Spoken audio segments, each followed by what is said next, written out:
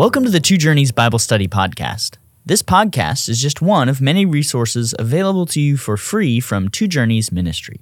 If you're interested in learning more, just head over to twojourneys.org. Now on to today's episode. This is episode 5 in our 1 Timothy Bible Study Podcast. This episode is entitled, The Power of Mature Pastoral Leadership in Combating False Doctrine, where we'll discuss 1 Timothy chapter 4, verses 1 through 16. I'm Wes Treadway, and I'm here with Pastor Andy Davis. Andy, what are we going to see in these verses that we're looking at today? Well, Wes, today we come to one of my absolute favorite and most influential passages in the New Testament, teaching me what I should think about when I preach, how I should consider my pastoral ministry, but especially my preaching ministry. At the end of this chapter, at the very end, it says that the ministry of the Word should enable me to save both myself and my hearers. And so that's pretty vital. The public reading of Scripture, preaching and teaching, the development of my gift, my ability as a preacher, all of that flows from the exhortations that Paul gives to Timothy here. So you have here a very clear statement of the importance of good preaching and of sound doctrinal instruction, but in a larger sense also of pastors like young Timothy back in the day, watching their life and their doctrine closely, setting a good example, and all of that to combat the false doctrine that is touched on at the beginning of the chapter, what Paul calls the doctrines of demons. And there's all kinds of doctrines of demons. Here it has to do with asceticism, with a forbidding of marriage, of a forbidding of eating foods that God designed to be enjoyed. So an anti-asceticism aspect here. And yet there are other false doctrines of demons that pastors have to be alert to as well. So this is a great chapter for pastoral ministry. Well, let me go ahead and read 1 Timothy chapter 4 as we get ready to discuss these verses today. Now the Spirit expressly says that in later times some will depart from the faith by devoting themselves to deceitful spirits and teachings of demons, through the insincerity of liars whose consciences are seared, who forbid marriage and require abstinence from foods that God created to be received with thanksgiving by those who believe and know the truth. For everything created by God is good, and nothing is to be rejected if it is received with thanksgiving, for it is made holy by the word of God and prayer. If you put these things before the brothers, you will be a good servant of Christ Jesus, being trained in the words of the faith and of the good doctrine that you have followed. Have nothing to do with irreverent, silly myths. Rather, train yourself for godliness. For while bodily training is of some value, godliness is of value in every way, as it holds promise for the present life and also for the life to come. The saying is trustworthy and deserving of full acceptance. For to this end we toil and strive, because we have our hope set on the living God, who is the Savior of all people, especially of those who believe.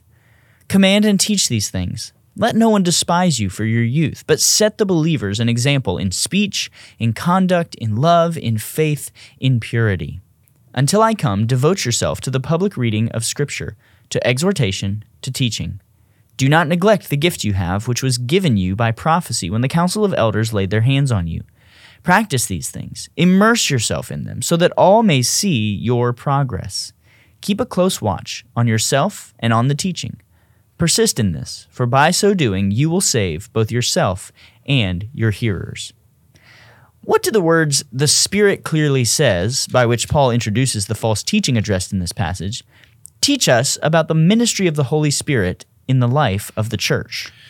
Yeah, I would say specifically here, I think the speaking or the teaching of the Spirit is through the apostles and prophets back in those days. That was the pipeline of new information. And many of those doctrines were written down by the apostles, including Paul. And so I think he's just exercising here his prophetic gift as a prophet, as apostle. The Spirit clearly tells him what's going to happen and warns the church through Paul's writings. And so that's what I get out of the statement that the Spirit clearly says. How do we harmonize, abandon, or depart from the faith with our understanding of the eternal security of the believer? Well, the faith here, I don't believe, is their personal saving faith. I think the faith here is that body of doctrines known as Orthodox Christianity. It's a body of teachings, and they abandon it by becoming heterodox, by becoming heretics. And so then you have the question, well, were they ever saved? And we think if they actually do reject the deity of Christ or other things like that, they turn after false doctrines, they never were saved at all. So I don't think it is a problem really for the issue of personal security and once saved, always saved doctrine. I think they're turning away from the faith means away from Orthodox Christianity. Now, what does verse 1 teach us about the origin of false doctrine? Yeah, it's doctrines of demons. And here's the thing. I believe that demons are able to insinuate ideas into human minds. I think it's very clear in many, many respects that demons do have access to our minds. They do not, however, have access to our wills. They can suggest thoughts, but we are able to identify them as evil thoughts and put them to death. Take every thought captive, as it says in 2 Corinthians 10. We're going to take every thought captive, make it obedient to Christ. And so the idea here is they do insinuate ideas, but those ideas are not refuted by those that hear them, the false teachers, et cetera, and they take hold of them and they move ahead with them. Now, I believe every false religion there is in the world, every non-Christian religion that there is a doctrine of demons. I think it all came from Satan/demons. All of them, all the false religions, Buddhism, Hinduism, Islam, Mormonism, all of them began in the mind of Satan, in the mind of demons, and was insinuated to human messengers who then wrote out those doctrines of demons. In verse 2, Paul describes the human puppets of the demons as liars whose consciences are seared. What does it mean to have a seared conscience? Well, a conscience is the writing of God's truths on our hearts. It's part of the original equipment, and we have, as Paul says in Romans 2, Gentiles by nature do the things the law requires. They show that they are a law for themselves, and they demonstrate that the laws of God are written in their hearts, on their consciences.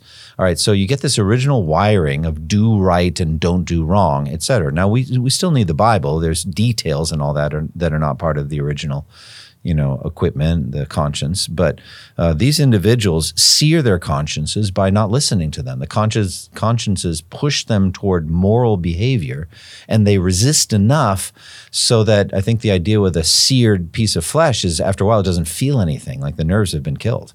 And so the individual does not feel anything anymore. They don't feel any pangs of conscience. They don't feel guilty at all for what they do. Their consciences have been seared as with a hot iron. Verses 3 through 5 lay out the specific content of this demonic teaching. What is it, and what do verses 3 through 5 teach us about how Christians should view blessings like sex and food? Right. So this is asceticism. They forbid marriage, and they forbid people from eating foods that Christ has declared clean, like in Mark 7. All foods, anything God physically made that you can eat, is made by God with its distinctive flavor. Now, some flavors we like, some flavors we don't like. But, as long as it's wholesome food, you can eat it, and it has no effect on you at all, as we saw in our teaching in Corinthians on food sacrificed to idols. There is no spiritual contagion on a food. It's just food. And God created all these foods to have different flavors that are appealing to us and to be received with thanksgiving. Well, these individuals come along and say, you are forbidden by God to eat these things. And that's a forbidding of something that God permits is a doctrine of demons. Conversely, a permitting something that God forbids is also a doctrine of demons. So you have asceticism on one hand, which is forbidding as a matter of right religion things that God permits, like marriage, like eating of these foods. And on the other hand, a permitting of things that God forbids, like adultery or fornication or other forms of immorality. That would be license. That's, I think, also a doctrine of demons. They're going to push either way. In this case, it's an asceticism. Now, there have been sects, that's religious, S-E-C-T-S, that have forbidden marriage. I think, for example, historically, the Shakers were among those. They didn't allow the men and women to physically touch, ever. They had these ritualistic dances in which the men were in one part of the room and women on the other part of the room, and the men danced with the men and the women danced with the women. and they forbade marriage. Well, I've said before rather humorously about that group, they better be good at evangelism because they're not going to have any next generation believers. They have no children. Then you've got the Roman Catholic Church, which forbid their clergy, their priests, from marrying, which I think is a doctrine of demons, saying that none of their pastors can marry. Here's Paul giving instruction to a young pastor, Timothy, and he's not forbidding marriage. He actually says the forbidding of marriage is a doctrine of demons. It makes you wonder how the medieval Roman Catholic Church missed that. But they went too far on the issue of sexual purity and went so far as to say no touching at all is ever good. So that's what I consider the doctrine of demons. What then do verses 3 through 5 teach us about how Christians should view blessings like these? Right. So let's take, for example, marital relations, sex. It's clearly created as a good thing by God. Adam and Eve were naked in the garden, and they felt no shame, and the two became one flesh, and that was all designed by God. That's the biology. It's very clear that God intended it. It's very clear that God intended it for pleasure, the pleasure of the couple. He just put clear boundaries around it. One man, one woman in covenant relationship called marriage for life, and then sex is not just permitted, but it's actually commanded. 1 Corinthians 7, the husband and wife are not to defraud each other, deprive each other. And so they're openly commanded to come together, and something that is very pleasing to God. It's how he wants the next generation to come along, and he also, it's how the husband and wife draw together in pure delight. And so it's interesting, the Puritan movement is seen to be anti-sex, and nothing could be further from the truth. They were just anti-adultery and anti-fornication. They were pro-marriage, and they actually, there's even poetry and other things in which there's open delight in the marital relationship, godly marital relationship between a husband and a wife, and the mystery, the picture that it is of Christ in the church. So that's how Christians should view marriage. It is not the Puritans who were prudes or anti-sex and all that. It was really, again, the medieval Catholic Church and other doctrines, other groups that forbid marriage. And so we should look on these things as good gifts, but they have boundaries around them, similar to wine as given as a good gift of God with a clear boundary that you should not be addicted to it or become drunk. Same thing with foods. Everything that God created is good, but we shouldn't be gluttons, etc. So having laid out the false teaching that Timothy is facing as a young pastor, as you mentioned, what does Paul tell Timothy about his role in refuting this false teaching, and how is sound doctrine a sufficient answer to these kinds of ideas? Right. I think the way that we should live our lives is get the truth from God's word and then live accordingly. And so he says very plainly, everything God created is good as long as it is received with thanksgiving, consecrated by the word of God in prayer. That's how we are to do it. Also, we need to follow the rules. There are boundaries. We can't say it's natural, we really loved each other, all this kind of thing. And that's, I want to say this one thing. It's somewhat related here. Here it's asceticism, but there's license as well. And I worry about young Christian people in fornication. It seems like there's just a hookup culture that is clearly immoral, and I would call it every bit as much a doctrine of demons as well. And so, yes, things that God made are good in their proper boundaries. One man, one woman in a covenant relationship for life. That's called marriage. Before that, all sex is sin. Anything apart from that is sin. We need to be very clear about that. Now, this passage is against forbidding marriage, but another passage would be very clear against forbidding fornication. So just wanted to say that. So to answer your question, a good pastor will seek to point these things out to the people, talk to the people about them. What I just said to you a moment ago is a burden that's been on my heart. I think it's very important for young people to be sexually pure and to not be deceived into thinking they're weird if they're virgins when they get married. They're not weird. They're healthy. That's exactly the right way to do things. And so the mocking of the culture and the expectations of the culture and that should not move us one moment. If I'm a good pastor, Paul says here, I will point these things out to the people. I will teach them. I will bring them up in the truths of the faith and the good teaching that we have followed. That's what he says. What warning does verse 7 give, and what patterns of behavior does it commend? Yeah, I have a very different translation than yours. Read your verse 7, then I'll tell you mine. Have nothing to do with irreverent, silly myths. Rather, train yourself for godliness. Mine says, have nothing to do with godless myths and old wives' tales. So I guess that's not the way people, maybe it's not politically correct anymore. This is the NIV 84. But at any rate, so I guess the idea is there's some frivolous ideas and doctrines that are floating out there. They don't have any basis in truth. They don't have any basis in reality, have nothing to do with them.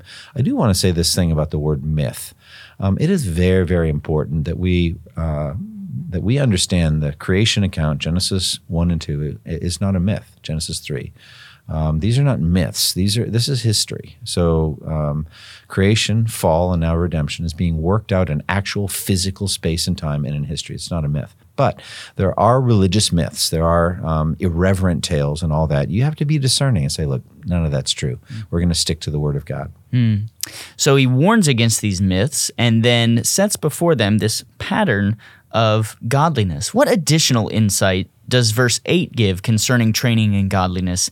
And how does training ourselves in godliness hold promise both for this life and the life to come? Yeah, I want to commend a book by a good friend of mine, Don Whitney, called Spiritual Disciplines for the Christian Life. And this is key verse, is 1 Timothy 4:8. Physical training has some value, but godliness, or verse 7 says, train yourself to be godly. And then he elaborates in verse 8. So the idea of training yourself for godliness is there are certain repeated patterns that you do in the gym, lifting weights, running on the treadmill. For me, I like cycling out on the road. That's how I get exercise. You, brother, are a long distance runner. And there's certain repeated patterns that enable you to build up your strength, build up your capability.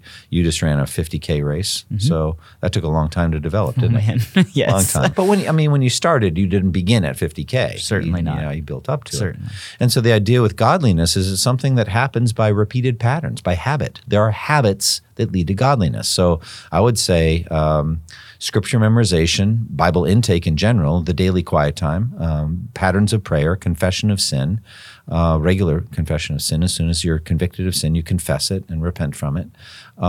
Church attendance, being involved in corporate worship, and other such patterns. These are repeated patterns that enable you to grow in godliness. You train yourself for godliness. I think this is exactly what's taught in Romans 6:19. Just as you used to follow habits of wickedness and become even more wicked, in the same way now, follow habits of righteousness leading to holiness. It's the same concept here. So there's this training of godliness. And training the body, Paul says, is of some value. It gives you energy, gives you strength. It makes you feel good about yourself, makes you feel, more mentally sharp. It is some value. But godliness has value for all things. It holds out promise both for this life and for the world to come. So that's really interesting. There is a godliness that we develop by habit that actually will improve our heavenly life.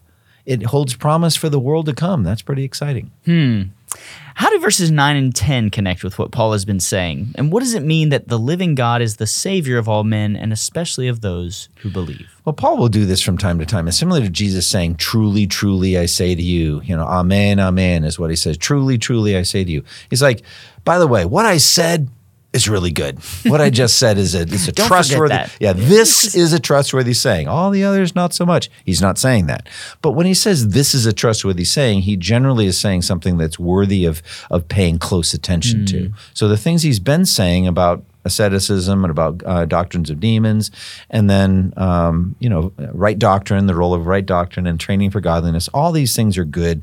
Focus on that. It deserves full acceptance, and we're laboring and striving for this. And we're ultimately putting our hope in the living God. Now, once he says the living God, he then makes this statement, which is a little perplexing. He is the Savior of all people, and especially of those who believe. Now, we know that universalism is just not true, all right? It is not true that in the end, no one will be in hell and everyone will be in heaven. That's universalism, all right? We don't believe that. So in that sense, we know God is not the ultimate Savior from eternity in hell of all people. So the word Savior here must mean something else. And I think what I would say is Savior is someone who delivers an individual from danger. God does that for all people at some point. All right? He delivers them into the world at birth, and the danger there is of being a stillborn or dying at birth. And then he, again and again, in a hidden way, in a providential way, rescues them from many dangers. And he does that to people who don't even acknowledge him, who aren't even aware that God saved their life then. On the battlefield, it could be. Some things happen, or on an icy road during a snowstorm. And you start skidding, and you're starting to head toward a telephone pole, and then you just mysteriously stop at the last possible moment. You'll find out later, God did that. God saved you. So he's the Savior in that sense of all people. And he saves them from starvation by feeding them, by bringing rain and crops in their seasons, and filling their hearts with joy and good things. So in that sense, in a general blessing sense, and a deliverance from death, he saves people who are sick with serious illnesses like cancer. He heals people who don't acknowledge him at all. They're not believers. They're atheists, and he'll heal them from cancer. He's the Savior from cancer. But he's especially the ultimate eternal Savior of those who believe in Jesus Christ. So that's how I understand this verse. Now, verses 11 through the end of the chapter and verse 16 are ones that, as you've mentioned, are so helpful in ministry, thinking through the role and responsibility of a pastor. Paul says that a part of a pastor's responsibility is to command and teach things. How should Christians learn to submit to godly leaders, and what are the limits to a pastor's authority to command the people of God? Well, I don't personally have any authority, but God has all authority. Fundamental to being a Christian is submitting to God's authority. It's stopping rebelling against God the King. It's to put your rebellious stiff neck under Christ's yoke. And his yoke is easy and his burden is light, but he has a yoke, meaning he has a right to command us. My job as a pastor to tell people what God is commanding them to do or not to do. That's my job. So I am commanding and teaching things the Word of God commands and teaches, and I'm under it every bit as much as they are. I don't have any independent authority, I would put it that way. Although I will say I have certain things that are entrusted to me as a steward, as a senior pastor of this church. I have certain things that I'm responsible for, and I have the right to spend money along with other individuals along the lines of the budget. I have certain responsibilities that are given to me. But I think here we're talking about doctrine and the Word of God and all that. The commanding we do is really in the place of Jesus, as though Jesus himself were standing here saying to husbands to love their wives like Christ loved the church. As though Jesus himself were standing and telling all citizens to pay their taxes because rulers, governors are God's servants who do you good. I have the right to stand there in front of people and tell people to not, as I did earlier, to not fornicate or commit adultery. This is clearly God's command. It's not my authority. So that's how I take command and teach these things. Now, it seems that verse 12 is written as much as a warning to the church not to reject young men who have been specially gifted by God to be leaders, as it is a command to Timothy. But Timothy does have a role to play in the church's willingness to accept young leaders by his living an exemplary life. How is setting an example for the believers a vital part of pastoral ministry, and what are the areas in which Timothy must set an example? Yeah, I like how you set that up. I mean, verse 12, don't let anyone look down on you. Yeah, how's Timothy supposed to obey that? He doesn't have any control over that. But I think what it means is, first of all, you, Timothy, don't take it to heart if they do.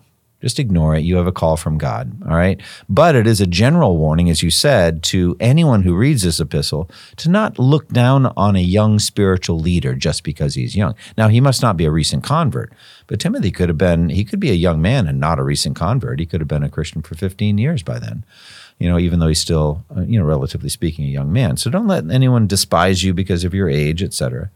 But he says to Timothy, speaking to Timothy, set an example for the believers in the way you talk, in the way you live, in your love, your faith, and your purity. These are exemplary moral virtues. So if you see older people just kind of mocking and who is this young guy and all that, don't take it to heart. They shouldn't do it, but don't take it to heart. But just live your life.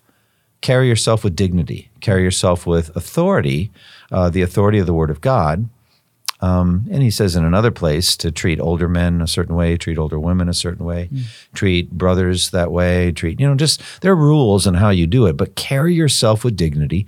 Be very, very careful how you live.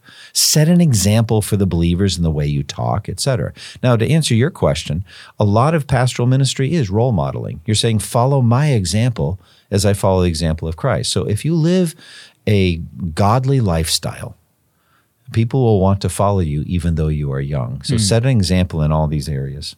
In verse 13, Paul outlines some of the practical duties to which Timothy should give attention. Why is teaching of the Word of God the centerpiece of pastoral ministry, and why is the public reading of Scripture also so important? Yeah, this is very, very vital. This whole section is incredibly important for me, especially verse 16, which I'm looking forward to. But right here he's saying, look, devote yourself to these things, the public reading of Scripture. Keep in mind back then, this is before the Gutenberg press. This is back when every copy of Scripture would have been hand done, hand copied. And so therefore only really wealthy or influential, important leaders would have them. So most people would not have their own copy of the Bible. We should just stop right in the middle of that and just thank God that we all have our own Bibles. We have smartphones with Scripture on them. We have constant access to the Word of God anytime. And so that's pretty amazing. But back then they didn't. And so the only way they would have known the epistles, the only way they would have known Matthew, Mark, Luke, and John, or Deuteronomy, is the public reading of Scripture. So that's going to be very, very important. However, in our day and age, we have Scriptures, and we still need this. We still need the public reading of Scripture. There's something very sacred and special about the times we read Scripture in our corporate worship. Like our pattern is right before I get up to preach, we have the entire church stand up in honor of God and of the reading of His Word. And then the reader will read the Scriptures, a sense of very great seriousness to that. Very much so. And so I think that public reading of Scripture is vital. Now, as you asked, what's so important about teaching? Well, the Scripture is not always easy to understand. Some Scriptures are hard to understand. Peter said that about Paul's writings. Some of Paul's things are hard to understand. And so therefore, a pastor-teacher's job is to think deeply about Scripture and unfold it, to rightly divide it. I remember thinking about that years ago. I thought this is really, really interesting. We're called on to rightly divide the word of truth, all right? To cut it straight, orthotome, 2 Timothy 2:15 says that, to cut it straight, rightly divide it. But we're also told in Hebrews that the Word of God is living and active, sharper than any double-edged sword. So are we cutting Scripture, or is Scripture cutting us? Both. So that's how I look at it. I cut open Scripture so Scripture can cut us open or pierce us to the heart, bring us to conviction, etc. So that's what I think of rightly dividing the word of truth. I remember I had the idea. I was making fresh spaghetti sauce, and I used fresh onions. And I had a big, round, white onion. And I took a sharp knife, and I sliced right through that fresh onion. And within seconds, I was weeping. Weeping tears rolling down my face because of the chemicals that the cutting of the onion had unleashed. And I think good preaching's like that. You're going to unleash the power of the word when it's cut open and explained, when it's unfolded and unwrapped for people. And they're like, man, I never knew all those things were there. And they are cut to the heart. Like in Acts 2, they said to Peter and the other apostles, cut to the heart. They said, brothers, what shall we do? And so I think that's the power of teaching. It just cuts open the word so that it can cut us open as well. What do verses 14 and 15 teach us about spiritual gifts and how people should develop those gifts? Yeah, the gift is given, but then it has to be developed. Paul says, watch these things closely so that everyone can see your progress. So you can make progress in a spiritual gift, and I think that's true of any spiritual gift. You can make progress in every spiritual gift. If your gift is giving, you can be better at giving 10 years from now than you are now. If your gift is administration, you can get better and better and better at it. I have preached, maybe 1,100 sermons here at First Baptist Church. That's a lot. I would hope that I'm better at it now than when I first started. I think I am. I know that I can continue to develop. I do study other preachers. I study my own sermons. I study my approach. I'm not going to try to be somebody that I'm not, but at the same time, I want to learn. And so you can make progress. And actually, it's important, Paul says to this young man, Timothy, that everyone can see your progress. They can see that you're growing and developing and getting better and better at your spiritual gift. And verse 16 is a powerful verse for us to meditate on in pastoral ministry. How does verse 16 give a timeless exhortation to pastors, and how is a pastor able to save both himself and his hearers? Yeah, actually, I could begin this entire podcast with this statement. Maybe we should. Every time I get up to preach, I think about this verse. If you were to ask me, what is your purpose today? As you walk up the 6 steps to the pulpit, what are you trying to achieve? Well, one answer I could give is this. My goal today is to save myself and my hearers. And that's a very important statement, isn't it? And how are you going to do that, O preacher? It's by the ministry of the word, by the power of the Spirit. Saved from what? Saved from sin. That's what salvation is, isn't it? Isn't that Matthew 1:21, what the angel said to Joseph as he was dreaming? He said, you'll give him the name Jesus because he will save his people from their sins. And Jesus came to save us from sin in all of its respects, from sin's penalty through justification, from sin's practice through sanctification, from sin's very presence through glorification. That's what I want salvation from. And I'm in the middle journey now, as most of my hearers are. I'm being saved from the actual practice of sin. I want to put it to death little by little, and I want to be saved from that. I want to work out that salvation with fear and trembling, and I need it. I need the text I'm preaching on today. I need to hear it. And if I haven't been cut to the heart by it, then I'm not likely to cut anyone else to the heart. So I'm going to have already cut myself to the heart with the text and be convicted by it and strengthened by it and encouraged and exhorted, and then I can deliver that same to my people. And my desire is to get up there and make it an urgent time, an immediate time, a sense of the immediate presence of God through the ministry of the word. My goal will be salvation. Now, I do believe that every time I preach, there's about 500 people that come, sometimes more, sometimes less, to our church. But I always believe that there's a good number of lost people, people who are dead in their transgressions and sins. I want to save them from hell. I want to save my hearers from hell. So I want to make sure that the simple, clear gospel of God, man, Christ response, the simple, clear gospel of a holy God whose laws we have broken, who sent his Son to be our Savior, who died on the cross and rose again, and through repentance and faith we can have full forgiveness of sins, is clearly preached every week.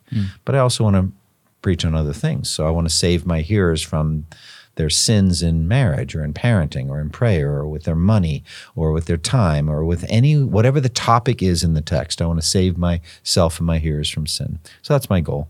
And by the faithful ministry of the word, I believe I can achieve it. Andy, what final thoughts do you have for us today on 1 Timothy chapter 4? I love this section. I would commend verse 16 above all to all preachers. But I would also say, in general, there's so many good truths in here. I would go back to verse 7 and say, train yourself to be godly. Get Don Whitney's book on spiritual disciplines. I would exhort people to work hard on that. I would look carefully at our life and our doctrine and watch it closely. But above all, zero in on the Word of God so that you can save yourself from sin. And that's my goal, to save myself and my hearers. This has been episode 5 in our 1 Timothy Bible Study podcast. We want to invite you to join us next time for episode 6, entitled Direction for Shepherding God's Flock, where we'll discuss 1 Timothy chapter 5, verses 1 through 25. Thank you for listening to the Two Journeys podcast, and may the grace of our Lord Jesus Christ be with you all. Thank you for listening to this resource from twojourneys.org. Feel free to use and share this content to spread the knowledge of God and build His kingdom. Only we ask that you do so for non-commercial purposes and in accordance with the copyright policy found at twojourneys.org. Two Journeys exists to help Christians make progress in the two journeys of the Christian life, the internal journey of sanctification and the external journey of gospel advancement. We do this by exporting biblical teaching for the good of Christ's church and for the glory of God.